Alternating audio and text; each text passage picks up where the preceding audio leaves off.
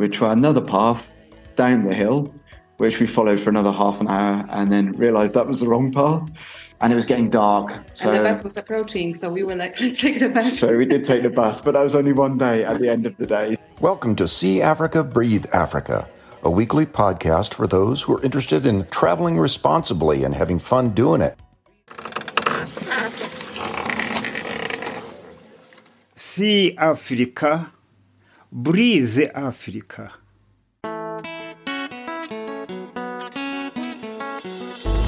If you listen to the mountains, and if you listen to the hills, if you listen to the rivers, you can see Africa, breathe Africa, see Africa, yeah. Yeah, le, le, le, le. See Africa, breathe Africa, see Africa, yeah. This is a new experience for us, that somebody reaches out and says, hey guys, I love your podcast. Can I be part of it? I have things to share. I want to give back. And that person was Martin, and his partner Anya is also with us. And they have just done the whole Congo Nile Trail by themselves. Hello guys. Yeah, it's Martin and Anya here. Just first of all, I want to say what a pleasure it is to be on the podcast. When I was planning the trip to Africa in London in the dark and the rain and the cold, it was amazing to hear your voices from afar, mentioning places like windy, impenetrable forest and the Congo Nile Trail and things like this, which seems so far away, but actually we've been there now. So we've had some amazing adventures, and a lot of that has been inspired by you guys and listening to you on this podcast. So thanks for that, first of all. There is also a professional from the Congo Nile Trail, and that is Enoch. I've been a tour guide, especially in the Congo Nile Trail for so long ago. Congo Nile Trail, to me, it's a very great and best destination. I can recommend anyone who wants to just enjoy the nature, who want to enjoy the scenery, and who want to interact with the community. So I guess just to tell you a little bit about the Congo Nile Trail, for us, it was an opportunity just to really experience the culture and life and the natural beauty of Rwanda, and be able to do this at a pace that suited us. Meeting all of the people, you go through lots of different villages, and we were just welcomed by absolutely everybody that we met. So the experience overall was just a real fantastic way to get to know the country. This is an amazing way just to be able to do this yourself and potentially attract a different type of visitor rather than the high-end visitors that visit places like the gorillas in Rwanda. Hiri? Did you run into some situations?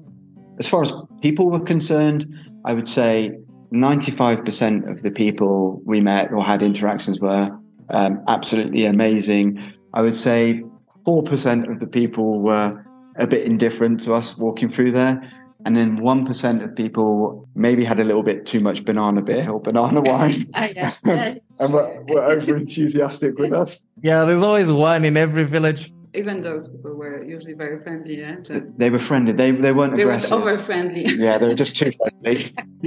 Talking about drinking, I wanted to ask you, did you try the amazing local cuisine of Mama Nelly? What is it exactly? I think that Enoch can tell us much more about what Mama Nelly does, who she is, and so on. Mama Nelly is one of the communities from Chibiri. She always helps us to prepare some local food for the guests so they can taste our local meal. It's one or another way to help the community because Mama Nelly is coming from that community. And also Mama Nelly is not doing everything by herself because she has a team who helped her to cook that food. So when we just visit the place, we enjoy, but also we contribute in the community. But she's like the only one of that kind, like a local restaurant on the Congo Nile Trail. There is nobody like her, right? Nobody like her. Others are the guest house, are the big restaurants, so no one is like her. Mama Mary doesn't have big things, so all she needs is a local food, green vegetables. Especially most of people, they like her vegetables because they are very fresh. She get them from the garden, and the way she prepare the food, it's locally. And she resides in a fisherman's village, right? Of course, most of people there, they are fishermen and farmers. What you have just witnessed is the way we are going to highlight some of our partners. In some other examples of podcasts, of course, you can hear sponsored by this and that. Advertisers get different attention. What we would like to do in this season of See Africa, Breathe Africa is to always give a partner or two special attention and tell you that this is not just about us, it's about a whole network of people working together to make the Gorilla Highlands experience as great as it can possibly be. We are a team.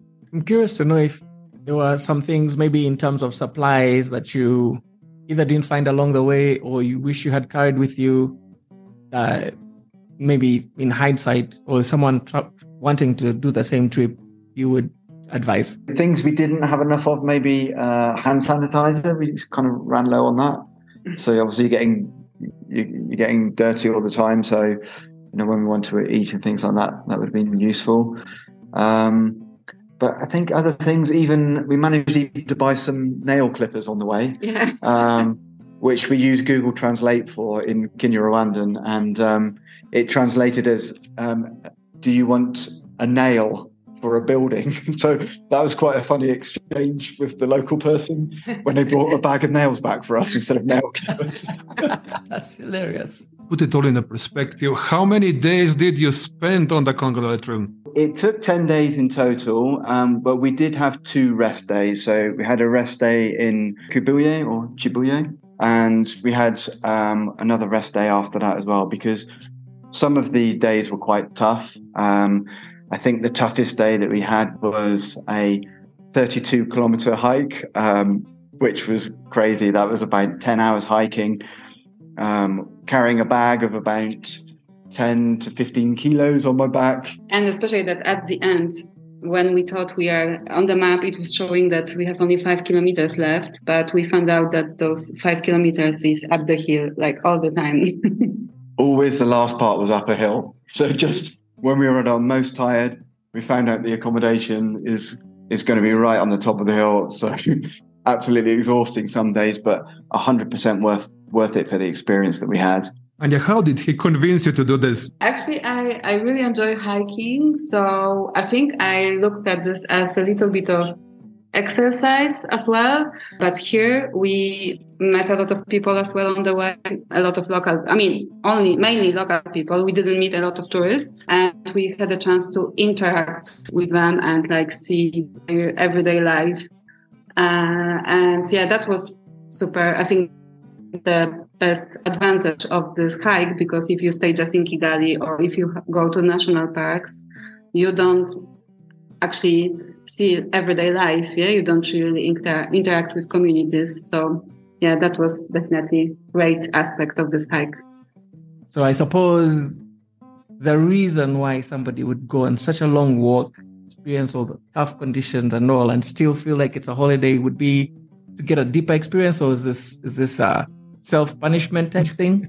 It was a bit of self-punishment, that's for sure, yeah. But I think you're absolutely right. I mean, it really is just to get a deeper experience of the place you're visiting, and also just to take it at a slightly slower pace. So if you're traveling by bus or train or any other transport, or even cycling, you're flying past all of the towns, villages, people. You don't really have much time to interact with people.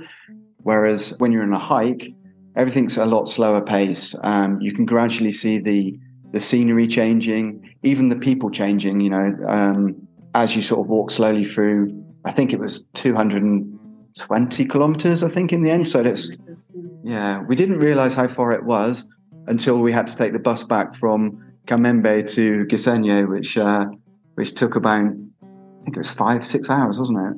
And then we realized we'd actually walked all of that, and also got lost quite a lot. So a little bit of self-punishment involved in that as well. What did you like the most while you were in the trails? I think for me was the landscapes and the beautiful green carpet everywhere, just beautiful views, beautiful scenery, and a fantastic hike through scenery that it's very difficult to experience independently in a lot of places in the world. Also because it's really safe, right? So that's one of the main things. That you're not going to get any problems from people, and as far as I know, there weren't really any dangerous animals out there, or even dogs to sort of spoil your experience. So for me, I think that was the highlight. And so, like, additional thing was actually the places where we are staying for nights. Usually, we had a chance to meet very interesting people as well. People who were running those places. So that was super interesting experience to listen to those people's stories. This what they are doing in their life, how they support their local communities. So that was very generally great experience. And these people as well, like a few of the places we stayed, they were so passionate about supporting the community and just generally make a better life for everybody there, especially for the children, and making sure that they've got access to good schooling and things like that as well. So that was really great to hear their stories, I think. Did you ever during the walk feel like you had made a terrible mistake, that you hit each other at any point because of that? This is your moment to open your heart and reflect on being guideless. There was a couple of times when we were lost. Because we were using mainly the Kivu Belt map, online map. We were following GPS, so this map is not very precise. Yeah, so in some moments it was really difficult to actually find a path in the spot where the map was showing that the path should be. So of course maybe path didn't exist anymore, I don't know, but this is why a few times we landed in banana plantations and some places which really didn't look like places to walk through. And then there was one day where we did actually have to stop, and we gave up and took a bus because we tried one path which we thought we were following the map, and it took us up a really huge hill, and then we were just getting further and further away from the GPS. So we went back to the main road, and then we thought we'd try another path down the hill, which we followed for another half an hour, and then realized that was the wrong path, and it was getting dark. So, and the bus was approaching, so we were like, let's take the bus. So we did take the bus, but that was only one day at the end of the day. So, but otherwise, I think, it would have been useful with a guide sometimes, maybe to give us a bit more context about some of the local flora and fauna, a little bit more about local life, things culture, like that. Yeah. Culture, things like that would have been great. It would also have been nice to have a backup team, so I didn't need to carry such a big bag. But it was okay in the end. Yeah, it was just about okay. You talk about your heavy luggage, but what was in it? What was in it? So, we had basically one pair of clothes to walk in and one pair of clothes to keep dry and sleep in. So it wasn't so much clothes, I think. But van jacket, warm jackets, all of that. Waterproof. You had to get your water, carry that. So we always made sure that we had at least 2 liters of water each. But then I've got some, camera and a few things like that.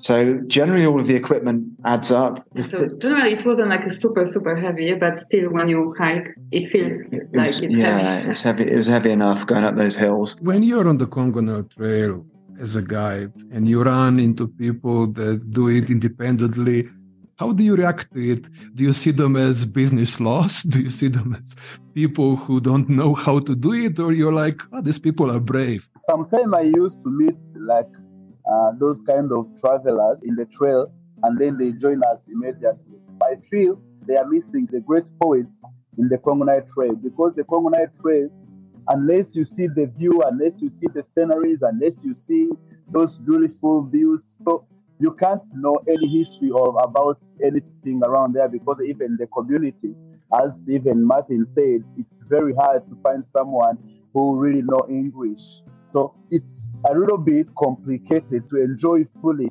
this trail without a guide. I must say that to me, the surprise of the Congo Nile Trail is how few people do it. It's, to me, unbelievable, a gorgeous way to travel in rural Rwanda. And I guess you also didn't see many other trekkers doing the same thing, or maybe did you, since you were in the higher season? I mean, we didn't meet. No, we didn't meet anyone who was hiking as well. We met quite a few cyclists.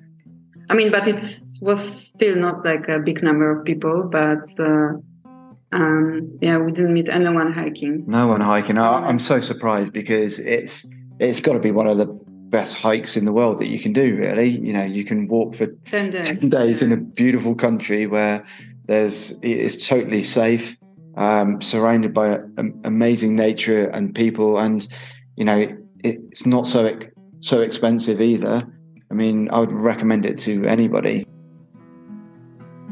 Would you like to learn more and go deeper?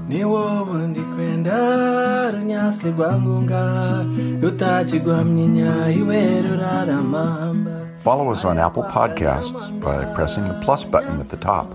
Or on Spotify, you should simply tap follow under the podcast title.